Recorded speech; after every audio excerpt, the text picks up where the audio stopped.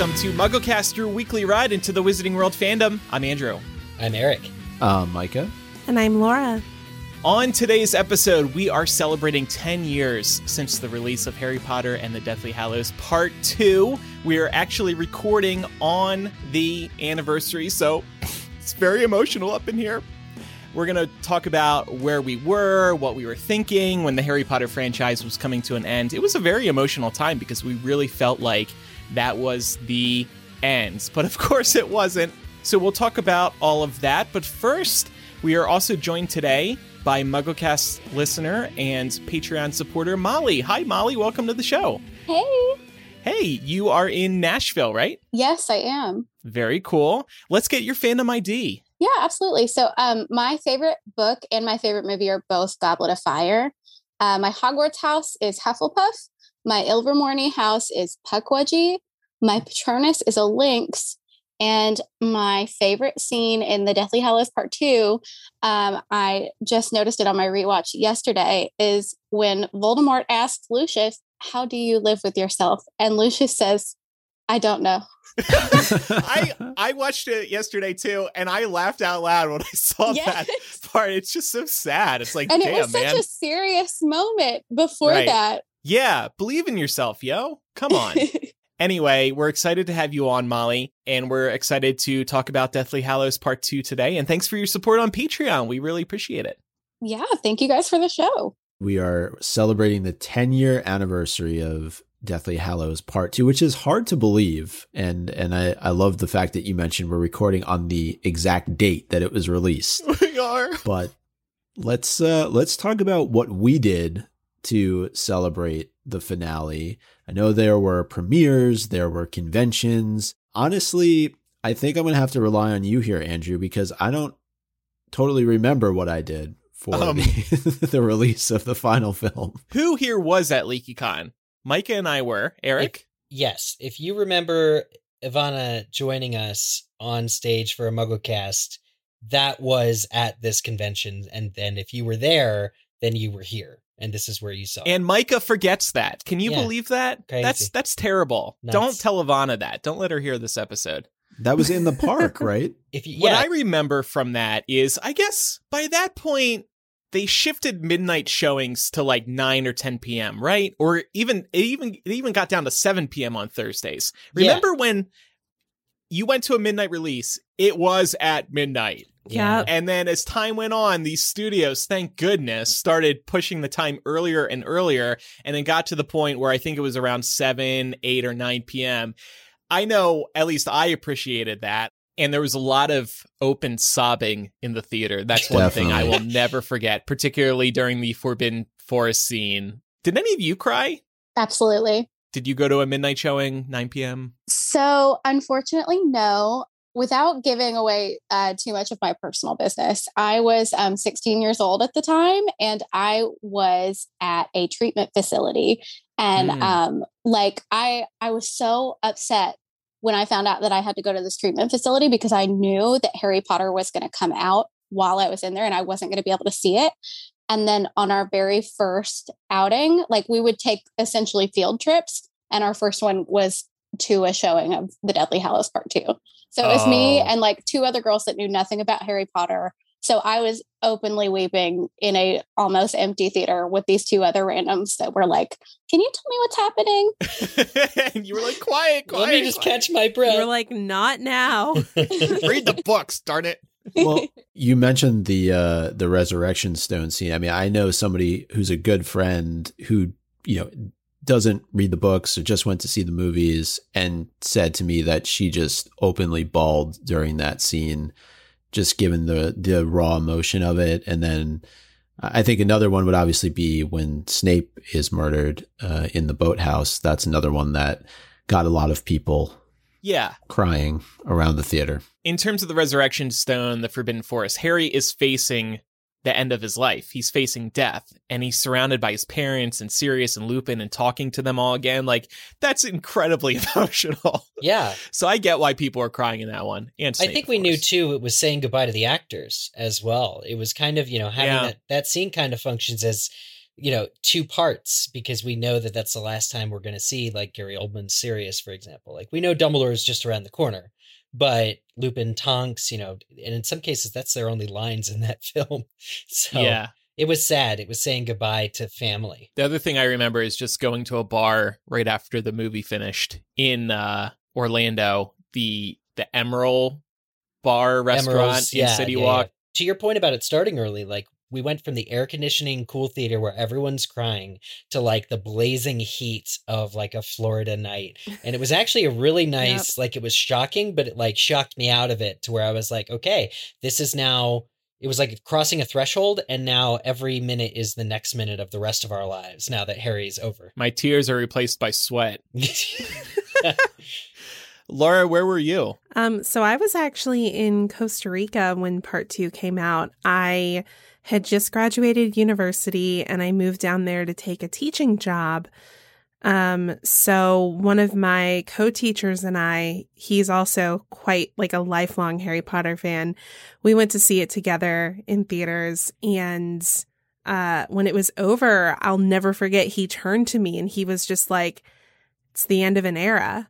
And I was like, yeah, you're so right. And I will say, like, I was so glad to move there and live there. But in that moment, I did feel the tiniest bit of regret that I wasn't at a convention or like with a big group of fans.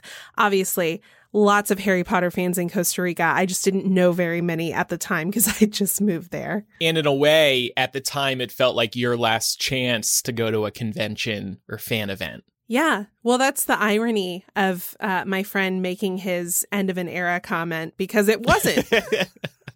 You were like, nah, they're going to announce a spinoff in 2 years. And then he was like, okay. Yeah. There was the world premiere in London, and that very much felt like an ending as well, because the trio, Dan, Rupert, Emma, the producers, the Davids, director David Yates as well, and then J.K. Rowling were all there, and the trio and Rowling all gave speeches at the world premiere, and this was broadcast live on the internet. And a lot of people will remember these speeches forever because they're very heartfelt. I want to play the speeches from the trio because I was watching this yesterday, and I had forgotten how moving these were. I will disagree with you on one point there, David, which is that I don't think the end of the story happens tonight, because don't get too excited, it's not what you think, but because each and every person, not only in this square, but also watching around the world, who will see this film and who have followed these films over the last 10 years, will carry this story with them through the rest of their lives, and it will affect what they do. So I would just like to say a huge thank you to all of you, first of all, for giving me a job, and Joe for letting him give me a job, and it's been the most amazing, inspirational, surreal, bizarre, wonderful 10 years that I will probably ever have in all my life. And every opportunity I get from now on comes back to the fact that I got very, very lucky when I was 11. So thank you very, very much. Emma? I'm going to voice what I think everyone in the crowd is already thinking, which is that, Dan, you didn't get lucky. You were and are the perfect Harry, and will be forever. Dan comes up and hugs her. Thank you. I know that's not really my place to say, it's actually Joe's, but she chose Dan too. Steve Clovis, you gave Hermione the voice that I so hoped she would have, and she would have, and I'm so grateful. She's every bit as strong and beautiful and great as she is in the book, and I'm very grateful. Joe, thank you for writing these amazing books and for being...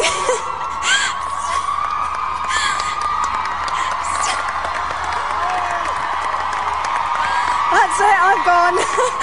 For such a role model to me in real life. Thank you to Rupert for making me laugh and being such a great brother. And thank you to Dan, same thing. I will miss you so much. And thank you to Warner Brothers for making these films the way they should have been made and giving them the support that they needed and we went out, as we should have done, on a bang, and I'm so proud to have been part of this. So just thank you so much. I'm really not very good at goodbyes. This has been such an emotional week. A year ago when we finished, I kind of thought I was kind of coming to terms with it and able to move on, but this really has been such an important part of my life, and I want to thank all of you who have just made this these last 10 years just the best half of my life, and and I'm just so pleased I've shared it with you two, because I love you. I really do. And oh God, David, I just don't know what to say. I mean, thank you doesn't seem to be kind of a strong enough word, but this has just been kind of, I mean, I'm never going to have this again. This is just, I'm finding it hard to now string together coherent sentences, because it is really emotional. I really, what you've done for ginger people, it's just, I cannot put that into words. So thank you, Joe. And I just wanted to get to that part. So that's the best part. Yeah, exactly. As you can tell, though, everybody's very emotional. And like I said, it really felt like a major ending in the lives of not just the trio, but our own lives as well. And I still remember watching those speeches live, and just being really moved by how open and emotional everybody was. So the movie, of course, came out a few days later, and it went on to receive a 96% rating on Rotten Tomatoes, the highest of any Harry Potter movie, which is interesting. The Rotten Tomatoes fan rating was also the highest of any Harry Potter movie. I had forgotten it did so well review-wise. Were you guys surprised by that? I'm surprised to hear that now, because I think over time, sort of the rose glasses that we were wearing when we watched it have since faded. And I wouldn't say we've treated it with open derision at this point, but I remember us being a little hard or a little skeptical about the whole film basically taking place at the Battle of Hogwarts, and maybe being tonally empty or missing something. I feel like we've forgotten, and until I had rewatched the film in preparation for this episode, I had forgotten that it does actually have a lot of charm. And kind of like we were just listening to Dan, Rupert, and Emma say goodbye, and J.K. Rowling was, up there with them and thank her. The film really does play like a almost not greatest hits, but one last adventure. And so when you're watching it, you can't help but realize that these really are the characters that these actors have had in their whole lives, et cetera, et cetera. So if you factor all that in, Deathly Hallows Part 2 is actually, it hits me right in the feels to this day. But it was easy to kind of forget that maybe that was what everyone felt at the time, was that it was this profound, work of art that really captured everyone's performance at the height of their game. Yeah, I think it's also easy to be skeptical about this movie because so much of it does take place during the Battle of Hogwarts. And I think that there was always going to be some faction of the fandom that was not going to be pleased by how the Battle of Hogwarts was portrayed. I certainly have my issues with it. We've talked about this before, but my main issues really come down to the really bad 3D stuff. I really felt like that kind of diminished some of the death scenes that happened. But overall, when you're thinking about some of the earlier portions of the film, sort of like pre-Battle of Hogwarts, it is pretty perfect, in my opinion. Yeah. I have very few complaints about the movie, and we're going to get into particular scenes in a little bit. Laura, don't give away your debate points, though. I don't want Andrew coming back later on and referencing earlier points of the episode. As far as the high rating, I mean, I'm not surprised. I guess it would be interesting to see how it compares to other finales in other movie franchises, and if it's higher, lower, or about the same. There may have been some emotion at play when critics were reviewing it. I don't know, but it is a very good movie. Again, looking back on it, watching it last night, I was like, damn, I've got no issues with this movie. I do, but I don't. They're little. I know exactly what They're you little, mean. yeah, they don't ruin the movie for me. Yeah. I guess that's what I mean. I was surprised that this film, however, did not get the full Return of the King treatment at the Oscars, right? Because that was sort of the precedent that was set, with 13 Oscars or 12. It just kept winning, when Lord of the Rings ended. And Harry Potter walked away with part 2 without getting any Oscars still. I think it got one, no? Didn't it No. get one? Oh. Fantastic Beasts has one. Yeah. Okay. But so it kind of felt in a way like a cliffhanger, because while the fans might have been satisfied, I think there was like this industry idea that maybe it wasn't a great movie or something. I'm not sure. It always felt kind of cliffhangery because of that. Because for as much as the series affected our lives, it didn't have as much of a critical impact the way that other even fantasy series had by that point. Laura did mention 3D. I am so glad that 3D didn't stick around for long.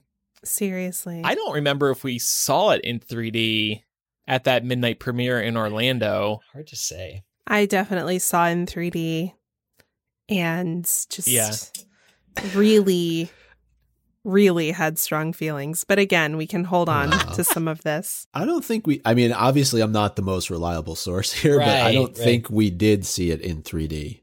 Thank goodness. I do have a picture from inside the theater before the movie started, and I didn't see any 3D glasses. So, oh yeah, that's usually a huge indicator. But the CGI effects I remember, or actually having just watched it, that strike me as being the worst are the flower growing in Lily's hand and the resurrection stone landing in Harry's palm. And I feel like both of those might have been for 3D purposes, that they like made them, because they made them CGI. They didn't even have to make them CGI. Like, I don't know if that was like some attempt to do something 3-dimensional. You know that moment where Harry and Voldemort's faces meld into one? How could I forget that? I thought that moment, well, some people probably want to just erase it from their memories. Oh, it's the best. The best. So I think they made that scene specifically for 3D audiences. That seems like it would pop in 3D. Definitely when the Death Eater flies through the window and is repelled by Kingsley's spell back out. Yeah, I think that was too. So we'll get into some new and notable characters, and then we're going to get into some movie omissions and movie changes. So there's lots to discuss today. But first, this podcast is sponsored by BetterHelp. Taking care of your mental health is one of the most important things you can do for yourself. And if you think there's something interfering with your happiness or is preventing you from achieving your goals, check out BetterHelp. They will assess your needs and match you with your own licensed professional therapist who you can work with via voice, video, or text chat. BetterHelp lets you easily and quickly get started with therapy right from wherever you are now. Within 48 hours, you can start speaking with a therapist, and the service is available for clients worldwide. Whether you're at home, at work, on the go, in the park, about to watch a movie at midnight, you can log in to your account anytime and send a message to your counselor. It's not a crisis line. It's not self-help. It is professional therapy done securely online. You'll get timely and thoughtful responses, plus you can schedule weekly video or phone sessions. BetterHelp is more affordable than traditional offline counseling, and financial aid is available. BetterHelp is committed to facilitating great therapeutic matches, so they make it easy and free to change therapists if needed. Therapy is a lot like dating. The first match isn't always going to be perfect, so if you're not meshing with your therapist, that is perfectly fine and normal. You can easily switch and then work with someone more to your liking. Again, therapy can be so helpful, so I want you to try BetterHelp, and we have a special offer for MuggleCast listeners. Get 10% off your first month at betterhelp.com/MuggleCast. Again, get 10% off at BetterHelp, that's better, HELP.com/MuggleCast today. So I thought a good way to get us started would be to talk about all the new and notable characters that showed up in Deathly Hallows Part 2, of which I could really only find 2. And we're going to ignore the fact that Aberforth kind of peeked through the mirror in Deathly Hallows Part 1. I don't really think we got a official chance to meet Ciarán Hinds that way, but Aberforth is certainly a character that plays an important role in Deathly Hallows Part 2 when the trio show up in Hogsmeade, and then, of course, he joins the battle a little bit later on. And the second would be Kelly MacDonald, who played the Grey Lady. On Aberforth, I loved how he was portrayed in the movie. He was rough around the edges. He wasn't particularly nice to the trio. It was a nice juxtaposition from what we see from Albus Dumbledore. Aberforth is not the super nice guy that you see from Albus, although he does kind of redeem himself by then in the movie. Yeah, I really like Kieran Hines' portrayal, and they actually added prosthetics to him to make him look more like he would be Michael Gambon's brother. And I think that that actually comes off looking really good. We're going to talk about certain prosthetics and things later as it pertains to the epilogue. But I think as far as Aberforth, they did great work, and the performance shines through. You know, the dialogue is very terse when he says, you know, that's a boy's answer that you trusted him.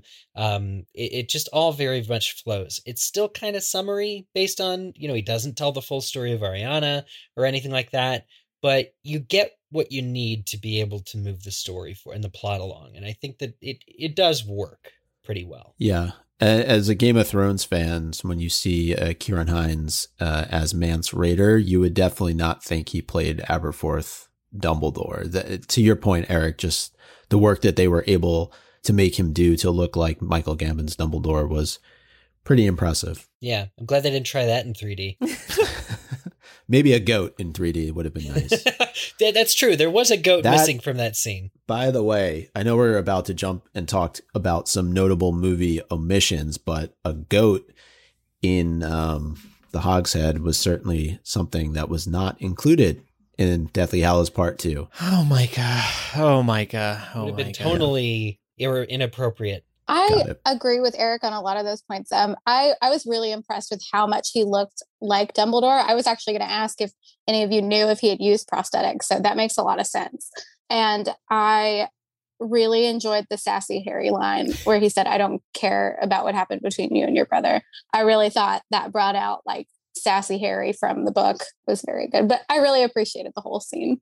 And just really shows how much he has grown over the course of the story, willing to stand up to Aberforth in this way. Yeah, I think it's also just an interesting juxtaposition to see a character who's really not all that impressed by Albus. You know, throughout the books and movies, we see people who are either impressed by him, they're in awe of him, or we see people who are fearful of him because they recognize what an accomplished wizard he is.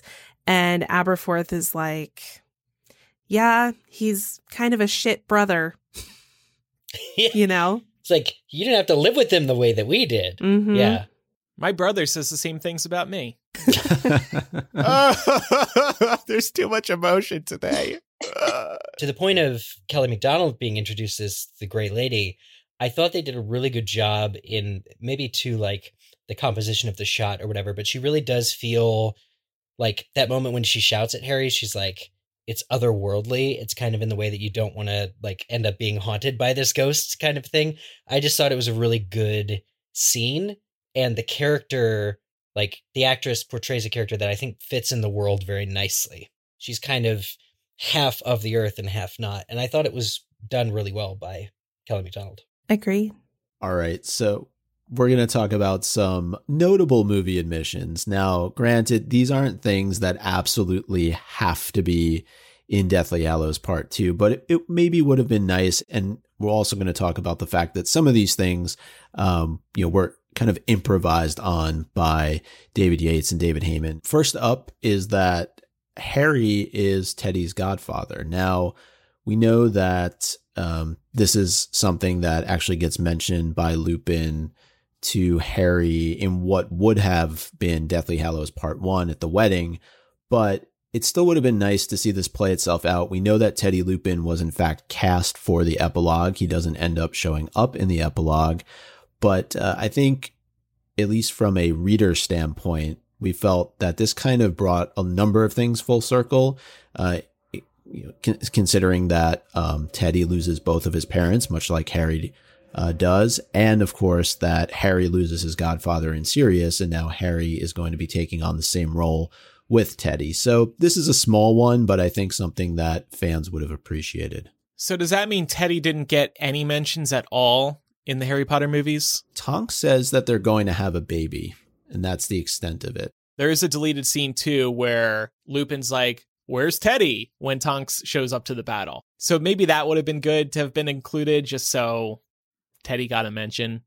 But I guess if he's not appearing in the epilogue either, then to movie viewers, they didn't find it so important to include. What's weird, because during the Resurrection Stone scene, Harry says to Lupin, "Oh, your son's going to grow up without a parent." I'm like, wait, did they even announce Tonks' pregnancy in the movies? Like, did we even know Tonks was pregnant? And we did, like you mentioned, but it was like barely, not in this film, I don't think. Mm-hmm. So it's weird for Harry to be concerned with, for movie Harry to be concerned with, your son's going to grow up without any parents, because it really wasn't a part of the movies. Right. And it was Luke Newberry, the actor who was cast as Teddy Lupin. So I actually think that he shot scenes for the epilogue and was on the train to Hogwarts, but then for whatever reason, they made the decision to cut him from that scene. Eric, you mentioned this earlier, but Aberforth doesn't really get to tell the full story about Ariana. And there's a lot of really good information that comes out during this whole conversation between Aberforth and the trio.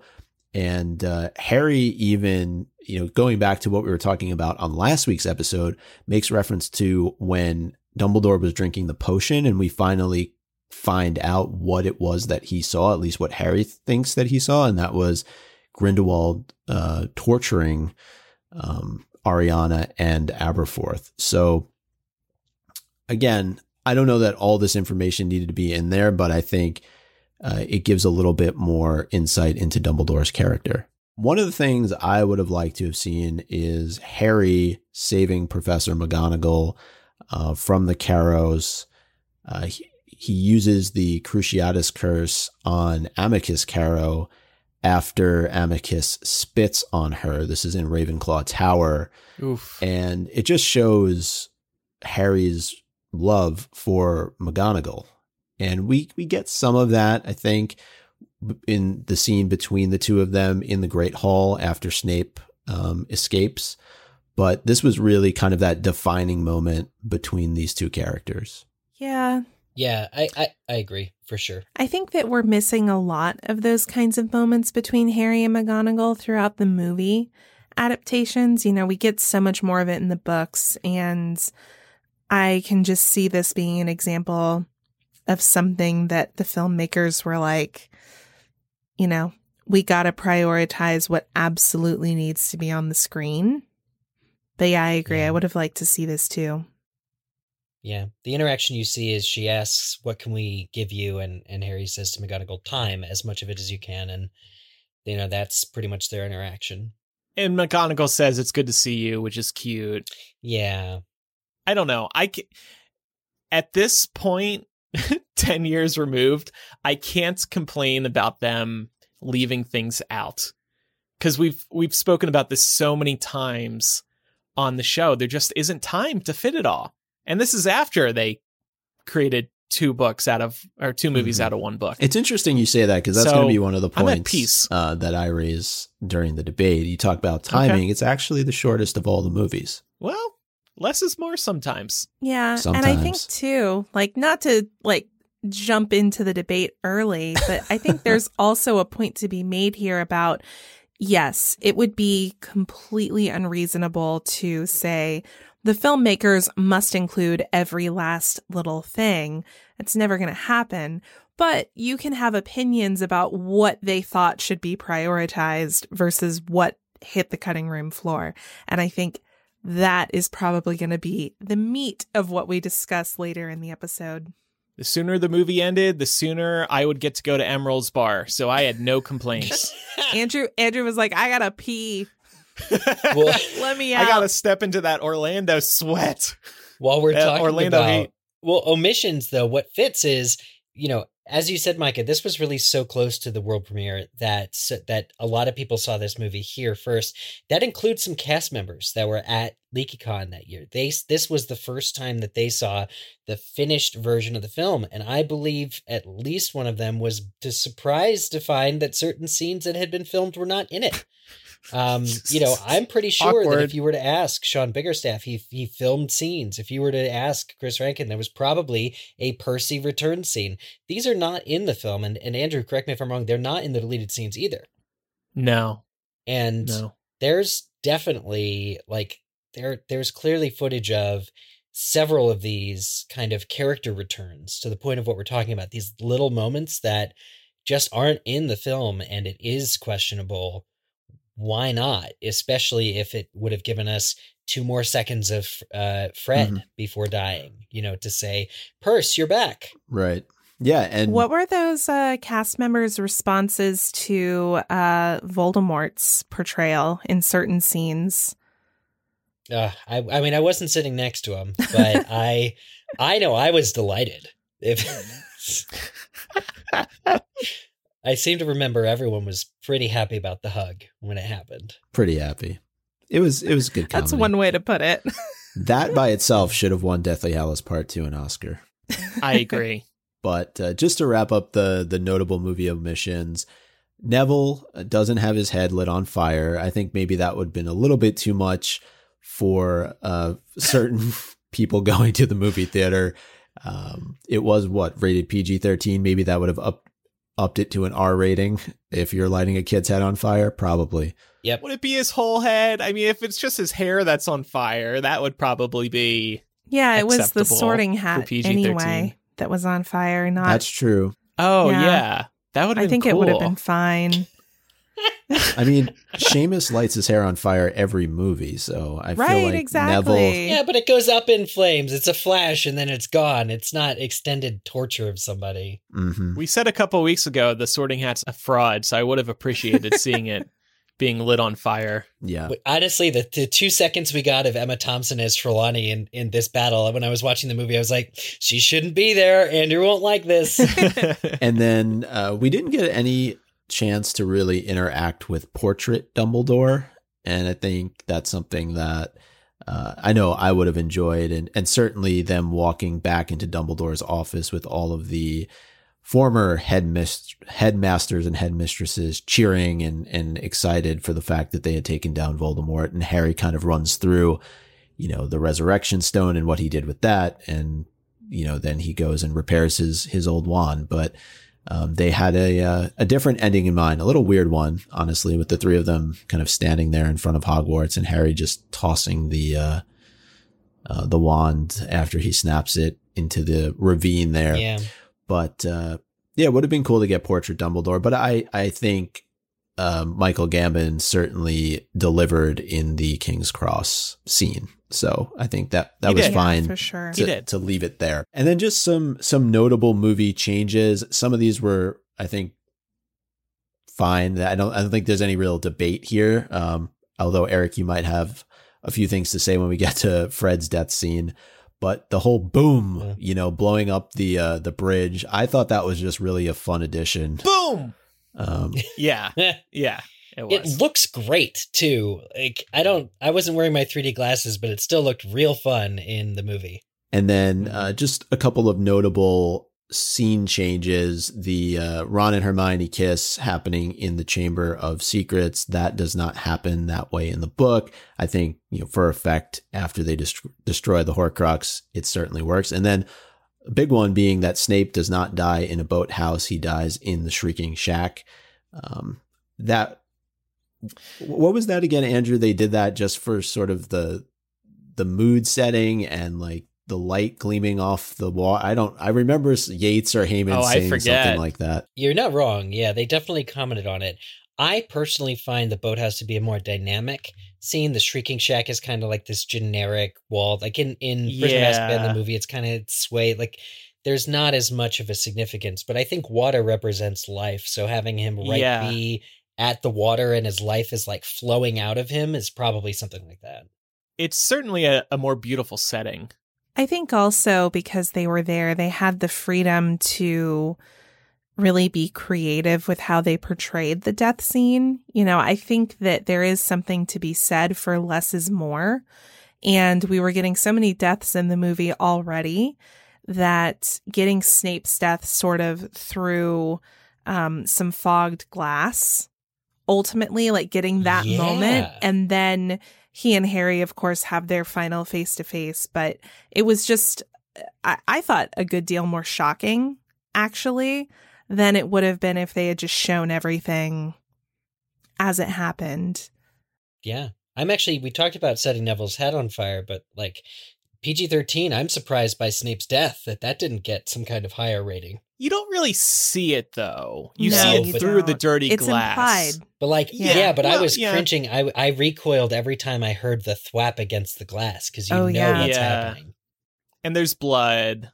But to go back quickly to Micah's comment about the kiss being appropriate after the Horcrux is destroyed, I thought that was interesting that you said that.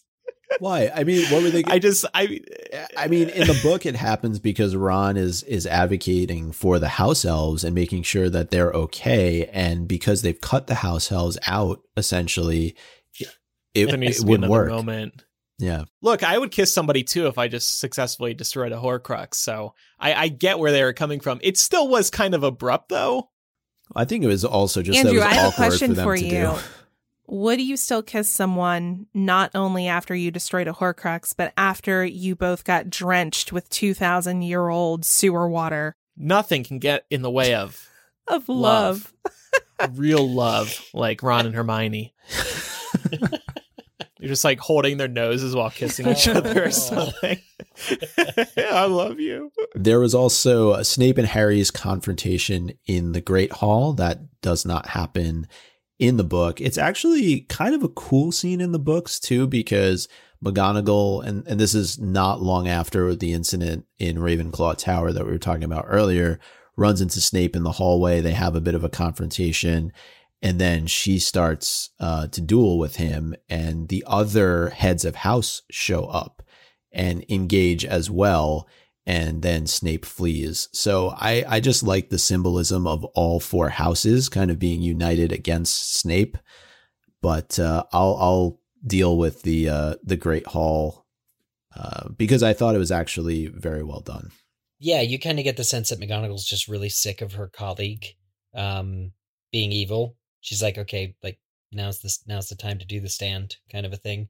But I feel like the other heads of house, namely Sprout, are underused in this movie. In the end, they're there. She's on set. You see Miriam Margolyes looking exhausted, sitting down, and Flitwick does get his time to shine. But I think overall, it could have been more like the scene in the books.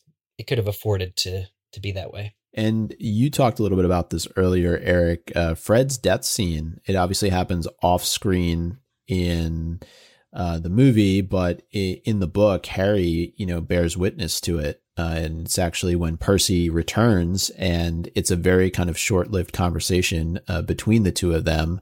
They kind of have a little bit of a bonding moment, and then things go kind of out of control. The wall explodes, and that's the end of Fred. Yeah. I'm not thrilled that it was, not given the special moment. We just kind of see all the other Weasleys crowding around his body. And similarly, Lupin and Tonks, they're reaching for each other. It cuts away after a couple seconds. The next time we see them, their bodies are like laying flat in the Great Hall, and their hands are still kind of not touching. So I wonder if they like ever touched, if that was like the moment that they died, something happened. Like, did they never quite make it? I don't know, because it just wasn't shown. And I feel like there's a certain point of adapting these to movies where you're like, it didn't happen in Harry's point of view, we can't show it. But then you have the Chamber of Secrets, which isn't from his perspective at all, but movie audiences would appreciate it because of the character journey that they've been on. It's exactly the same way. That's why you should have shown Lupin and Tonks dying, even though it's not in the books on screen either. That's why you should show Fred and George, is because the audience does care about these characters. And we, if we want to go numb through seeing it, at least give us that opportunity to see it. And we didn't. So it's a bit of a shame. And then just wrapping up the notable movie changes, the final duel between Harry and Voldemort kind of takes place all over the place. And we've talked about this in many an episode, but just the fact that you're not in the Great Hall surrounded by everybody else, that you're flying throughout Hogwarts, their heads are intertwined with each other, their bodies are intertwined with each other, and then they kind of just roll up out on the outdoor area there and duel each other one final time. There's some moments in that scene where I'm like, they actually tried to make this as stupid as possible. And I'm thinking S&M? about when Voldemort's cloak just like comes out and like kind of wraps around Harry from a distance. Yeah, like ribbons. Like, yeah, like big ribbons. They purposely tried to do something stupid there. And and yes, and Harry and Voldemort's faces melding and Harry grabbing Voldemort and throwing him over the ledge. Here's what I'll say was good about all that. And also scenes like the 3 Voldemort fireheads at the end of the diadem fights and Voldemort hugging Draco. These were all very unexpected moments. And for most people coming into this movie, they have read the book multiple times at that point. These scenes did surprise people. And I think that's great to have some genuine surprises for us to talk about. Because if they followed the book to a T, we wouldn't have much to say. Like, yeah, it was a good adaptation. Okay, moving on. But they add these ridiculous scenes. And again, I'm not mad. I'm not mad because it's stuff to talk about and it makes me lol.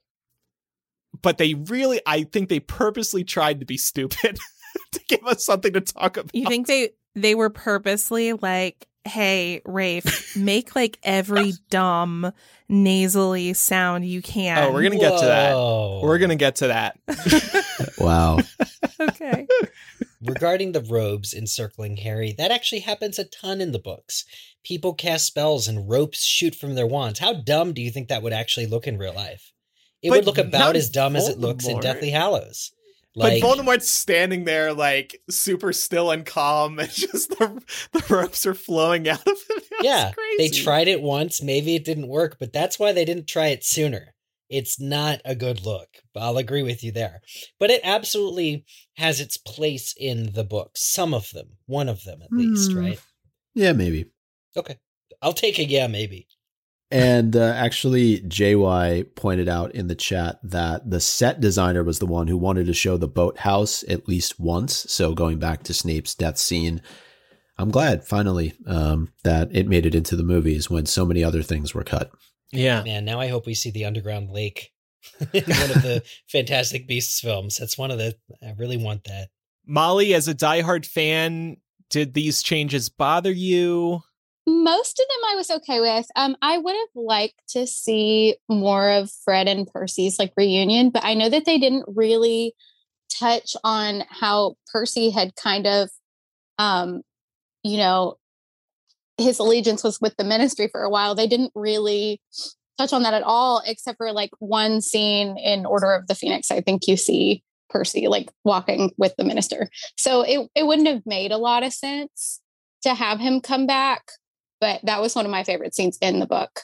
The final battle I thought was ridiculous, but like I don't mind so much now. I'm happy that we have Harry Potter movies to watch. Yeah, but it was a little ridiculous. I'm grateful, as is Molly. It sounds like. Yes, absolutely. Oh, and then one thing I wanted to mention before I forget, I noticed when I was watching last night when they destroyed the diadem when they're in the room of requirement. Right before the door shuts, they destroy it with the basilisk fang first, and then they kick it in. And it's been a while since I've done a reread, but I think in the book, I think it's just the fiend fire that destroys the Horcrux. I think it gets left behind. So I thought that was convenient, for the movie, so that everybody knew. Yes, that Horcrux is destroyed, but I was like, that's not what happens. Well, you mentioned the trio of Voldemort faces, right? In the Wall of Fire, Andrew. Right. Yeah. Well, it does that 2 other times in this movie, including down in the Chamber of Secrets. It's just that the Horcrux has this Voldemort inside it. That's literally a part of his soul that's dying, and so he, kind of grows up almost Imhotep style with like the nearest element he can find and forms his face in it. But like the smoke that comes out of the Horcrux is what does that. So I kind of like that because it is like an extra scream. You kind of feel the weight to each death of Voldemort's. And that includes the sounds that he makes. Laura, the nasally kind of a thing. That's the sound. Save your impressions of for a few minutes from villain now. dying. He's becoming mortal. Like I think he would make a kind of a. That's how I sound in the morning too when I'm getting up. I'm pretty old. But yeah, I'm okay with it because I think you really need to, in the books, certain things work, but in reality, you would have a gasp of some sort or, some kind of involuntary noise. A gasp makes total sense, but we're going to be getting into some examples of things that were decidedly not gasps. On that note, wanted to ask the group, what scene were we most looking forward to from the books? So obviously, in reading Deathly Hallows, we all had scenes that we were really excited to see come to life on screen. Maybe some did, maybe some didn't, but wanted to start asking Laura. Well, I feel bad because Eric had his in before I correctly had mine in, but mine was definitely the escape from Gringotts and really the whole Gringotts portion. I mean, Helena Bonham Carter playing Emma Watson playing Bellatrix was so funny, really well done. And I just really liked, ultimately, I was really happy with what they did with this. It felt really raw and kind of gritty the way they approached it. I felt so bad for that dragon. Yeah. I was like, oh, somebody adopt this dragon and just give it, I'm talking about it like it's a dog. I'm like, give it treats for the rest of time. But yeah, I thought that they did a really, really good job there. And I think it's a testament to them following the book so closely for that portion of the story. Yeah, everything's clearly explained. Just to hop onto that, the only thing I'll add is that is the litmus, I think, for whether or not they did a good job is whether you feel for this dragon. And the goblins, like where they introduce the noisemakers and Griphook's telling, oh yeah, it's been trained to expect pain. You're like, wow, this thing is just like so subjugated. You want to see it escape, and having them do the escape and actually just seeing them destroy, the Gringotts that we've known to come and love, that main lobby area and like the chandelier, and just blow out, not only makes for a great scene at the Wizarding World of Harry Potter, Diagon Alley, but is a great movie moment, like a classic all-time great movie moment. I want to piggyback on this too, because I had a hard time deciding on mine, and I had written in here just the final battle, because that was exciting to see. But I loved the scene where they are in Bellatrix's vault because of the UK cover. That's one of my favorite covers across all the editions. And just seeing all that gold multiply, I don't know if it excites me because ooh, gold, value, money, but it's just, I don't know, something about it. And the popping, the way the gold pops and duplicates, Looks great in 3D. I wouldn't know, I don't think. But yeah, I don't know. I really, really loved that scene. And I think I was really looking forward to it because of that darn Deathly Hallows UK cover. I think, Andrew, you and I have talked about this before, but there's this moment when the dragon breaks free and is on top of the bank. It breathes in the fresh air for the first time. And it's just such a well done moment. I don't think people it's a nice touch. Pick up on it as much, but if you rewatch Deathly Hallows Part 2, definitely watch for the dragon to just kind of get its first breath of fresh air after finally being free. Right. It just sort of takes a moment before it flies off to be like, oh my gosh, fresh air. It's been a while. You mean before Hermione stuns it to make it move? Yeah. She's like, okay, you've had your moment. 5 minutes earlier, she's like, pain on the dragon, that's barbaric. And then she's stunning it to get it moving. Hypocrite. The one I was most looking forward to, I think, is when they return to Hogwarts, when they have to go back through the Hog's Head. Just because that was just such a nice moment to have in theaters, where they see, all of the students again. They're all ready for Harry to come back and save the day. That was just a really good one. I think that's what I was most looking forward to. And I really liked the way that it came out too. Mm-hmm. I remember the theater going crazy when Neville shows up out of the portrait. Yeah, same. And then for me, it was The Prince's Tale, right? Snape's memory. So good. It so was. Perfect. And I think they actually did a really good job here without including a whole lot of dialogue. I know that might be confusing for just kind of the casual moviegoer, right? If you don't really follow along exactly what's happening. But there was just a lot that comes out of that particular scene all the information that we had been kind of hanging on for so long of a period of time, right? There were so many theories that were finally proven correct or incorrect, depending on what you thought, when you finally got a glimpse into Snape's memory. I had forgotten they filmed so many individual scenes between Gambon and Rickman.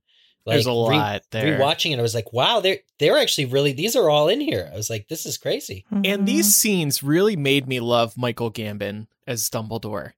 He really is good. I like this interpretation of Dumbledore. Maybe it's a little rougher. Maybe it's a little ruder.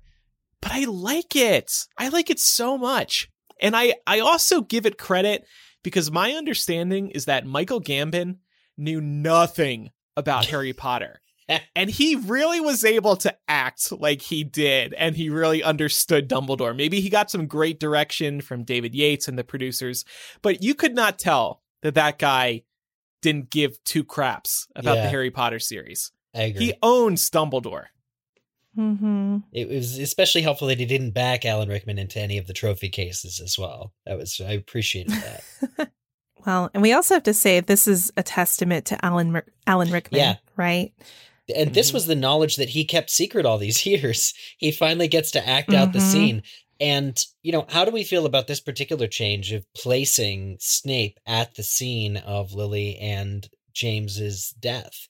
As a strict movieism, it's interwoven with some of these scenes between Dumbledore and Snape. There is also the problematic nature of leaving a baby in a burning building to die. Because if he was there, he just kind of left Harry in the crib. But him holding Lily's body really does sell for general audiences and gives Alan Rickman something more to do acting wise. Definitely. I guess in terms of leaving Harry there, he couldn't let on that he was there, Yeah. But yeah, I think being there really drove home the emotion of all those scenes and Snape's feelings. And it's just kind of like, it's a shocker of a moment. Yeah. I feel like it was a very stylistic choice based on the way they sort of, as you said, Eric, interwove that into, or maybe Micah, you said that, interwove that into all of those scenes. And yeah, I think for the movie, it actually works. Aside from sort of like the realization that you have 5 minutes after you see it where you're like, man, he left that baby in there. Like it's structurally not safe. It's like, right. Oh, come on. Maybe he put up a protection charm or two. Like, let's give him some credit. Sure. He lived, didn't he? He's Wasn't the somebody worst else's decision. Problem. Yeah. Well, wasn't Hagrid the one who pulled him out of it? Yeah. Yeah, but still. So we talked about what scenes we were most looking forward to from the books, but were there any scenes that we were happily surprised by? I couldn't just pick one in this segment. First of all, the whole man the boundaries, do your duty to our school. Like that is one of my all-time favorite moments across all 8 movies. McGonagall is just so good in that scene. Maggie Smith is so good, I should say. What about the line she delivers after? Awful. I liked that too. Micah, it was a You do? surprise. Has that grown on you? You needed these moments of lightheartedness in the movie too. It's also dark and sad. So to have, I always wanted to do that spell, I like it. I love it all. It's kind of lame. You're all lame. But I think even worse is Molly's reaction. They didn't need that in there. She didn't like it like you two. It's the absence of any dialogue from Molly at all. She's in that shot. She's in the whole lead up. Like Julie Walters is in the scene and they're giving her no dialogue. So the fact that like she's just randomly there next to McGonagall when she's doing all this magic and she's like, I always want to use that spell. And Julie Walters just kind of looks at her and like doesn't know what to say. I'm like, sorry, that's just awkward. Like that's alongside. They had to hold for laughter and applause. Come on, people. It's comedy. Yeah. No, but I will agree that it is a little weird that Molly didn't say anything in that scene. Maybe before I always wanted to do that spell. Yeah. But I think Molly's also a reflection of the seriousness of the evening. I don't know. She can't be like, No, just cut it is my point. Yeah. So we're supposed to believe that McGonagall always wanted Hogwarts to be attacked so that she could do this. Or maybe she just wanted to make them. Okay. Does it make perfect sense? No. No. I still love it. It's an immensely powerful spell, though, if you think about it. Like, I've always envisioned when she did that spell that it would almost like radiate throughout all of Hogwarts, and all of the statues and all of the suits of armor and everything else would come to life. Not like that little snippet where you just see like 5 statues jumping down from their posts. Yeah. Well, I mean, in the books, the suits of armor are already kind of half alive. Meh. Another thing I just wanted to call out was generally the throwbacks in this movie. Ollivander saying the wand chooses the wizard again. I thought that was really special. Yeah. Going back to the chamber, like we spoke about earlier, and seeing the skeleton of the basilisk was cool. And then, of course, seeing all those who died in the forest. So all those throwbacks. And then finally, yes, I was pleasantly surprised by Voldemort's signs of weakness as each Horcrux was destroyed. Yes, I'm talking about the weird noises. I liked them, okay? Well, it's amazing you're able to play them directly from the film like that, Andrew. I should have known. We're going to get sued. Would anybody like to try their best impression of these noises? I know mine are really good. They can't be beat, but you can give it a try too. I think the worst one is the proclamation when he's like, Harry Potter is dead, and then he goes, meh. Like, what is that? Whoa, he dances a little bit. I love everything about that, because like it strikes us as being weird or goofy, but tonally it's shifted because he really thinks he's won. Yeah. You can't take it too seriously here. Like, he really thinks he's won. It's the glee. He's not human, by the way. So he's going to sound really weird when he like guffaws. Right. Would anybody else like to try? There you go. What was that? Or like, what about when he's casting a spell and he's like, yeah! Like, what is that? Yeah, I love every single one. I love every single one. It's causing him great physical pain to stand up against Harry. His wand is betraying him. When y'all text me, I'm going to make those my ringtones. Each of you is going to have a different Voldemort noise. Do you think they said to him, Rafe, look, the next time you have to take a dump, just take your phone in. Micah! I mean, Micah! I think this falls firmly in the category of overacting. But it's TMI. But I don't hate it. I don't hate it at all. I think it perfectly, because you have to like ground it somehow. You have to absolutely make it flesh. Just because he doesn't make those weird little sounds in the books doesn't mean, like, I just think it adds a level of unexpectedness maybe to the audience not expecting it, but also like just a reality of this is a being who actually feels and like pain and is disturbed from time to time. Yeah. All right, Micah, what were you happily surprised by? Yeah, I mentioned it earlier, but I was happily surprised by the King's Cross scene, particularly Michael Gambon. I thought he did an amazing job as Dumbledore, and just the back and forth with Harry in this scene. And yeah, he just has a lot of those iconic lines that Dumbledore has in the book, and he delivers them really, really well. I'm going to have to go with Snape's death scene. I was really nervous about this because, I mean, he gets struck by Nagini, and then he cries into a vial, and Harry takes that to see his memory, right? And that could have played off so cheesy in the movie, but it didn't. They did a really great job with it. Again, I would give much of that credit to Alan Rickman and just what he brought to Snape and how talented of a performer he was. I just really I didn't enjoy the scene, but like I enjoyed how they portrayed it. I thought even though it was a bit different from the book, I still thought that it played off really, really well. Eric, how about you? Yeah, it's been mentioned before, but the return to the Chamber of Secrets. I love that door more than anything else in the entire world, the snake door. And so seeing, it's such a cool prop. It's amazing for the movies to have done that. And so to see it in action again, and also to justify it a little bit better. You know, I feel like they didn't have a lot to work with in the books when Ron is just like, whatever. I've tried to speak parcel tongue, but having it be explained as Harry talks in his sleep really brings it to like a more recent sample, kind of size, and it justifies Ron. So seeing that set again, which is one of the best sets, the door again, I was very delighted that they were back in the Chamber of Secrets, because it happens in the books, but it's off scene. Mm-hmm. Off screen. Yeah, good point. The one that I was most surprised by was how well Gringotts was done. I was kind of worried about how that was going to come across, but I think the whole thing was perfect. Like, they're coming into Gringotts, being down in there in the vaults, and then the escape and the scene after where Voldemort realizes that they've been in the vault. The whole thing I just thought was incredible. And when they first get into Bellatrix's vault, the music that plays when they go in there is the same music as when Hagrid retrieves the Sorcerer's Stone from Gringotts. I went back and double checked just to make sure, because I just finished like a Harry Potter marathon over the weekend, and so it was fresh on my mind, and I still double checked it, and it's the same music, which I thought was really cute that they just like brought it back that way. Interesting.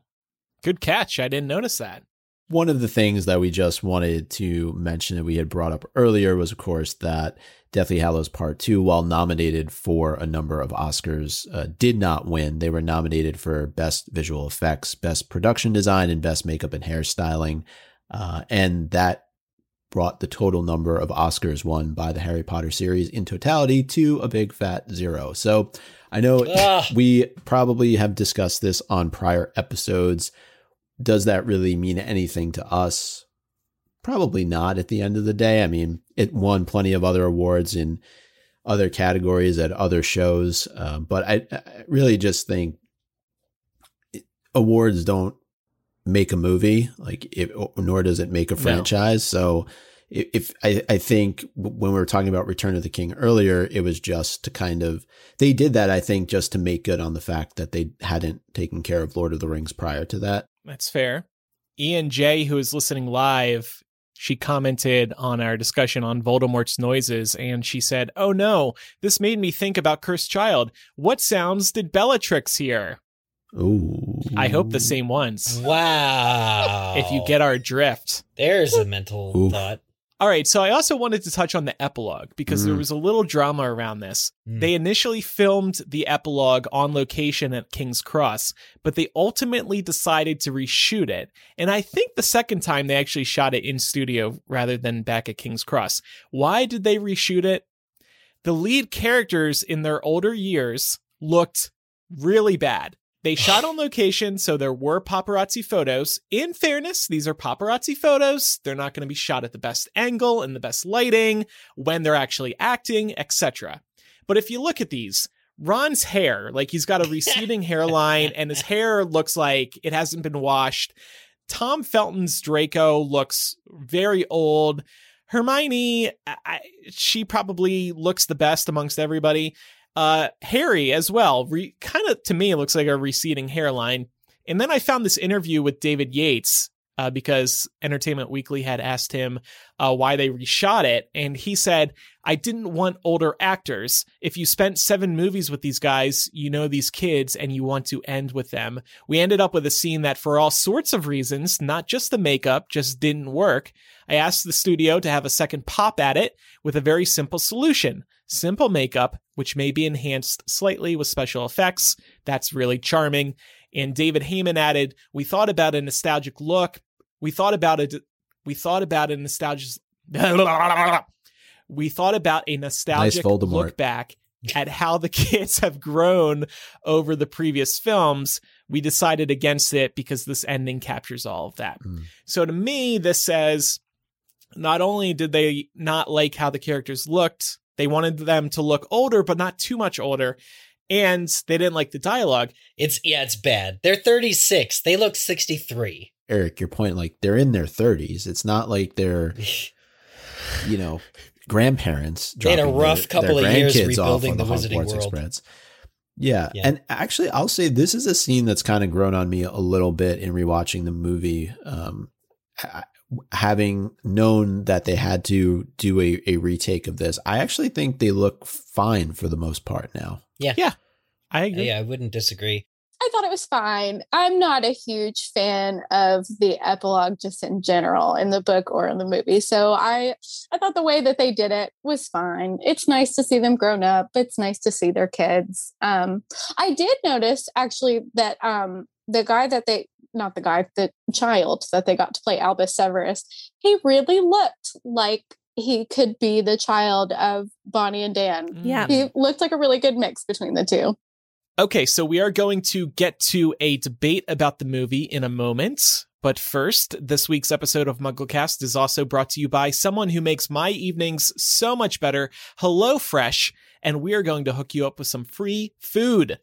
HelloFresh cuts out stressful meal planning and grocery store trips so you can enjoy cooking and get dinner on the table in 30 minutes or less. Even though I primarily use them for dinner, they have all kinds of meals. They have quick and easy meals, 15 to 20 minute dinners, breakfast on the go, and more easy options perfect for your busy lifestyle. HelloFresh offers 50 menu and market items each week, including ready-to-eat salads, sandwiches, and soups. From working with farmers to reducing waste, there is a lot to love about HelloFresh, including the flexibility. Easily change your delivery day, food preferences, plan size, or skip a week whenever you need. The recipe cards are super easy to follow, and then when you taste the food, you will be so proud of yourself. What's also nice about these is that you're being introduced to meals you would have never thought of before, in part because HelloFresh guides you through adding new twists to some of your favorites. You gotta give them a try. I promise you, you won't be disappointed. Go to HelloFresh.com/Muggle14 and use code Muggle14 for up to 14 free meals plus free shipping. Again, that's HelloFresh.com/Muggle14 and use code Muggle14 for up to 14 free meals plus free shipping.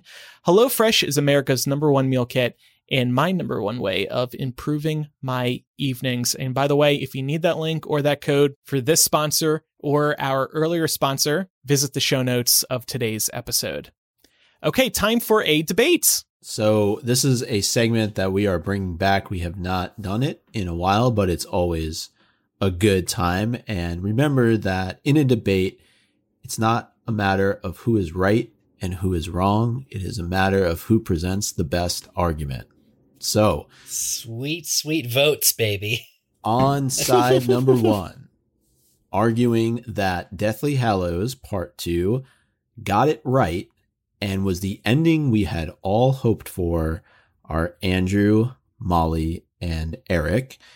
And on the other side, saying that Deathly Hallows Part 2 had 2 chances to get it right, and it fell harder than Dumbledore from the Astronomy Tower, are myself and Laura.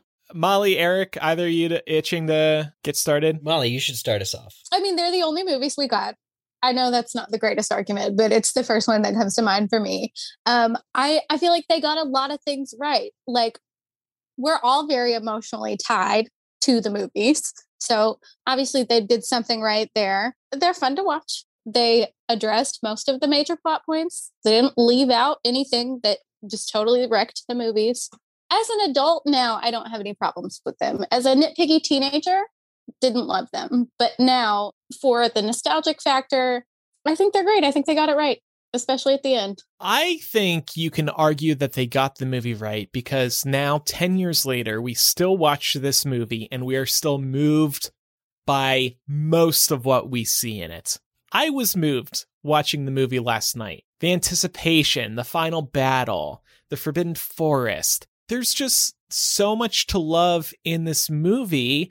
And the seriousness of it all is mixed in with these occasionally lighthearted moments. I always wanted to do that spell. Oh, McGonagall, I love you. That is such a great line for this moment. It breaks the ice. The fact that I can watch this 10 years later and still be moved by it and still be satisfied by it just tells me that they did this right. And that 96% on Rotten Tomatoes was also very right. In summary, if Deathly Hallows Part 1 was the actors coming into their roles, really growing as actors, becoming adults, and becoming their characters. Then Deathly Hallows Part 2 is the farewell to a franchise that affected and changed all of their lives. And you get to see those characters one last time as they fight for their lives and defeat evil. And it's a very satisfying conclusion to what was logistically a decade of nightmares in behind-the-scenes production. And the end result is polished and pleasing. We should have had Micah and Laura go first, because basically we're summarizing this episode. So Micah and Laura, let's hear why they screwed it up. So I am someone who has genuinely mixed feelings about this movie. And to the points that were raised earlier, I do think there are several things that the movie got right. Unfortunately, anything that comes after the trio getting back to Hogwarts destroys the rest of the movie for me. And here's why. They set up two really important major plot points in Deathly Hallows Part 1 that they did not follow through on Part 2. And that is Ariana's backstory, which is tied into the life and lies of Albus Dumbledore and his connection to Grindelwald, as well as the Deathly Hallows themselves. There was so much emphasis placed on the tale of the three brothers that I was really anticipating that they were going to fully close that loop in Part 2. And it felt more implied. It felt more like a plot point that they thought, we've given enough information on this. We don't really need to spend too much time revisiting it. And then to end the movie with Harry snapping the Elder Wand and throwing it into a body of water, that completely diminishes the purpose of him realizing that with him would die the ability to control the Elder Wand. Again, it was a really nice full circle moment for the films. Let's see. I wrote down some points all throughout the episode of things that really bother me about this. I also feel like death scenes are really diminished in Part 2 of Deathly Hallows, with the exception of Snape. I thought that one was done well, but Bellatrix, Voldemort exploding into little tiny pieces of ash, it's pretty lame. It undermines the impact of seeing these characters that you've grown to hate for years and years, getting that satisfaction of a dead body thudding on the ground. Instead, we only get dead bodies after the fact for the good guys and the heroes that we love who don't even get the send-off they deserve. So it really just felt like they put so much time and effort into the buildup and then ultimately didn't put a lot of thought and effort into the payoff of the film. Yeah, I agree, Laura. And exactly with what you said, that most of my issues come after the trio arrive at Hogwarts. Now, I'll go back and start with the point I made earlier in the episode. Harry Potter and the Deathly Hallows Part 2 is the shortest film of all 8. This is the finale. This is it. You don't get any more after it. Hold on. Less is not necessarily more all the time. You made the decision to cut this book into 2 movies. And you made the decision to then only give us 2 hours and 10 minutes of screen time, right? Now, the final battle. What battle? Okay, what battle? There was none, really. The Death Eaters spent more time shooting spells at the protective shield around Hogwarts than they did at Dumbledore's army or anybody else who was fighting. Like, think about the opportunity you had. You had a scene from the books where you had McGonagall, Slughorn, Kingsley Shacklebolt, who were dueling Voldemort. That didn't make it into the movies. You could have had really cool duels going on between all these different wizards. Instead, you had like Hermione firing one spell to knock Fenrir Greyback into a wall. Like, it just did not deliver when you're talking about final battles. You want to know why Return to the King won an Oscar? Because the final battle was effing awesome, right? Not so in Deathly Hallows. And Eric, you made the point, you get to see all those characters. And what characters? Where was Percy? Where was Oliver Wood? Where was Grawp? Where were all the characters that were given to us throughout the course of the Harry Potter series? You were missing the whole like Hogsmeade villagers, Hogwarts families, centaurs, hippogriffs, thestrals, house elves. None of them were there. None. We got nothing. And of course, we've talked about the weird Harry Voldemort end sequence, which was just, okay, they needed to have symbolism of them intertwining with each other as they battled through the grounds of Hogwarts and did weird S&M stuff to each other, tying each other up and who knows what. And yeah, the epilogue too. That was a mess. Wow. Well, y'all just ruined this episode for me. Thanks a lot. So, look, I respect those opinions, but I stand by the fact that I got feelings out of this movie, even after all this time. And for that reason alone, I'm good with it. I smiled. I cried on the inside. I laughed. I just had a good time. I don't know what you want me to say. Yeah, I just feel like the equivalent of like a Wizarding World War is not a laughing matter. Definitely wasn't in the books. You need breaks. You need breaks from that. Yeah, but I mean, if you're going to see any other war movie, are they like, oh man, I've always wanted to use that cannon? Like, this is Harry Potter. It's a children's series. It was very adult by the end, though. We've had that discussion a million times on the show. But in big action movies, there are one-liners that are funny, that break the mood. Come on, everything in Independence Day wasn't super serious. It was a joke, yeah. Well, Independence Day was kind of intended to be a joke, was it not? Like, okay, not the best example. I'm just, there's always moments in films to break the ice, to break that tension. I don't disagree with that. No, I mean, those moments don't bother me as much. My problem was that you really weren't getting a finale. Like when you think of a finale, it's everybody coming together, all the little, things that we had appreciated throughout the course of the series. And I feel like they fell flat on a lot of that, right? Like when you're talking about bringing the entire wizarding community together against Voldemort and his Death Eaters, they didn't do that in the movies.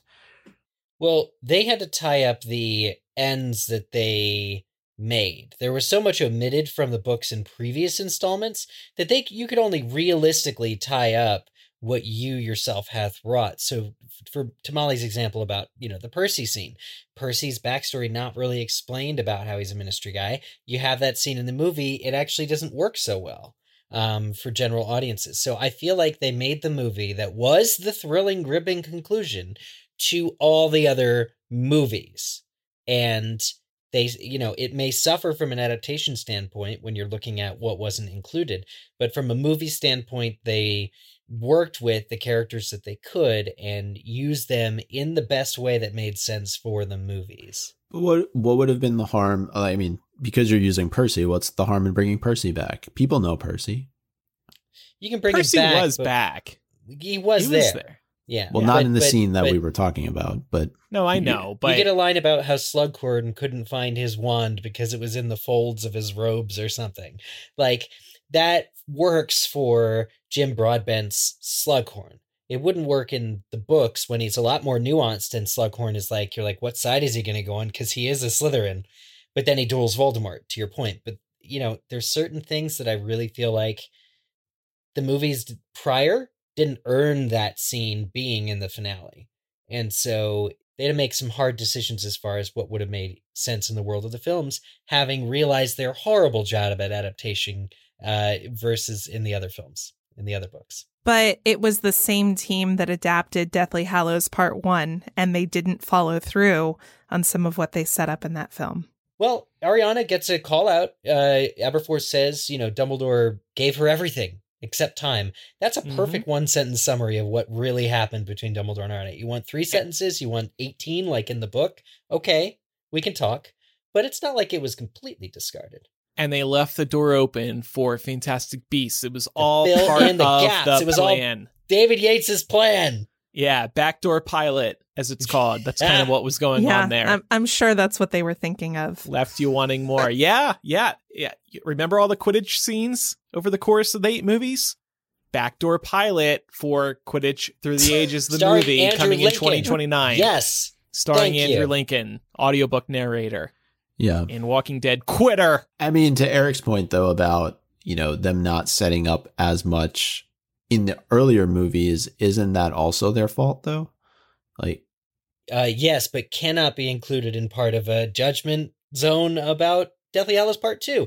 They finished the But you film just series used that it. they had...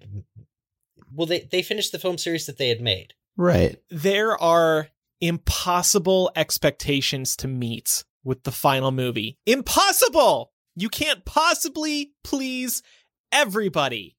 And they did a damn good job. If you don't believe me, look at Rotten Tomatoes. That's my closing point. I'll just close by saying the decision was made to take Deathly Hallows and to split it into 2 parts. That gave them the opportunity to be able to tell as much of the story as they possibly could in the right way possible, and they failed to do it. And I know you jokingly come back at me when I say that the film was 2 hours and 10 minutes and it's the shortest one in the franchise. But again, you split the last book. Like, what would this movie have been if you went the same route you had with the 6 books prior? You had the time. You could have made this a 2.5 hour movie and gotten in plenty more stuff in 20 minutes, or made it a 2 hour and 45-minute movie.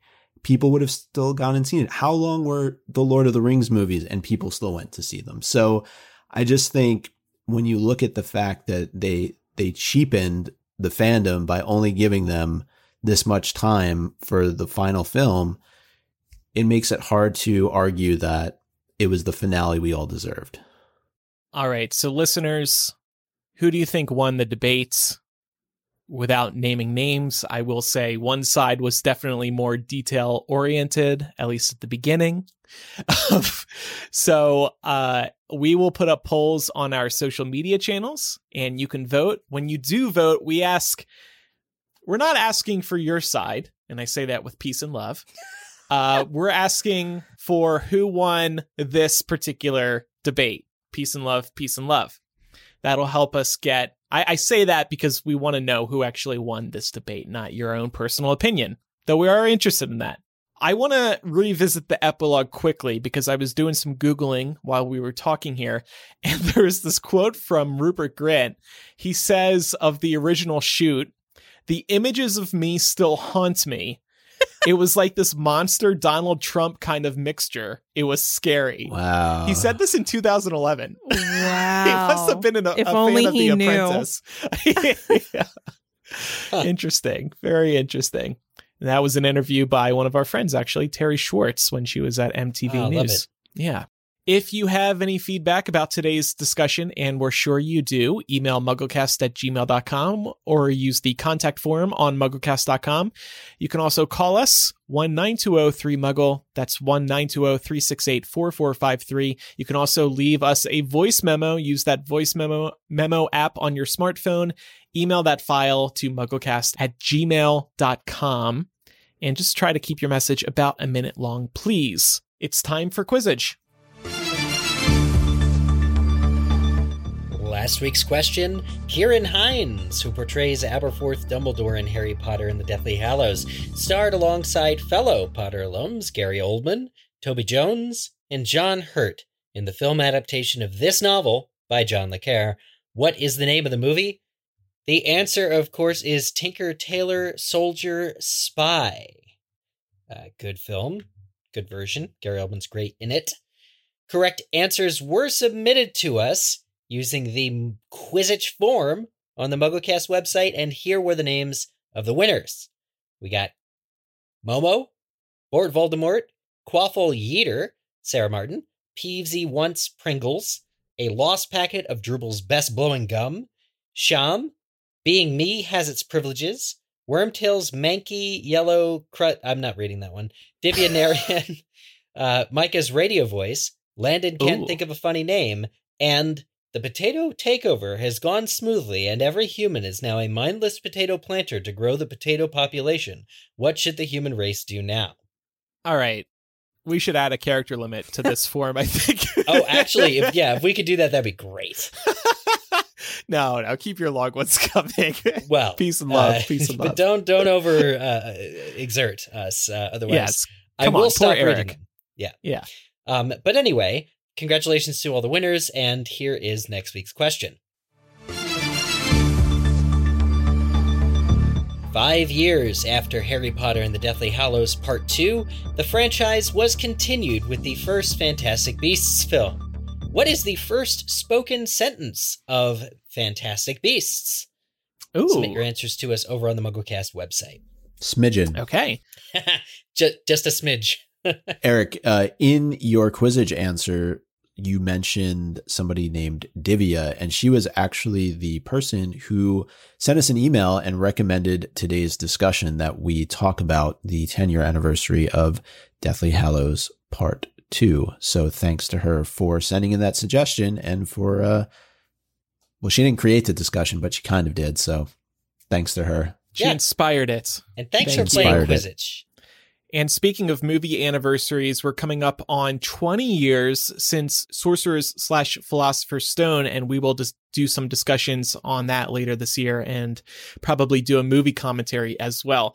I feel like we should do another Deathly Hallows Part 2 commentary, because when I was watching it last night, I had so much to say about it. I'd be down. It'd be fun to do that again. We already did one, but I'm sure we'd have plenty of new things to say. It would be nuts to do that and then play them both at the same time as we go through the film. Play our commentary and the movie while just recording like a new commentary. MuggleCast commentary for the thing. It would be amazing. That's available on the MuggleCast website, by the way. The original commentary. It's on the wall. It's on the Must Listens page. We renamed the page a few months ago. Couple other reminders. Don't forget to join our community of MuggleCast fans today at patreon.com/MuggleCast. You'll receive instant access to years of bonus MuggleCast installments, our exclusive Facebook group where fellow Harry Potter fans hang out with one another. You'll also receive early access to each new episode of MuggleCast in an ad-free format. You'll receive a personalized video thank you message from one of the four of us. We also send out a new physical gift every year.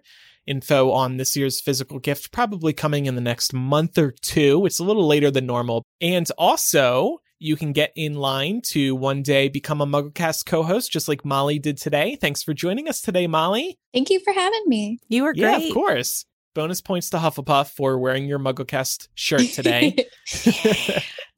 And thanks for your support on Patreon. We would also appreciate if listeners made sure you're following MuggleCast in whatever app you use to listen to the show so you never miss an episode. And speaking of your podcasting app, if they have a review system, we would appreciate if you left a review to help new listeners learn about us. And finally, last but not least, follow us on social media. We are MuggleCast on Twitter, Facebook, Instagram, and YouTube. And LinkedIn. Thanks, everybody, for listening to today's episode. I'm Andrew. I'm Eric. I'm Micah. I'm Laura. And I'm Molly. Bye. Bye.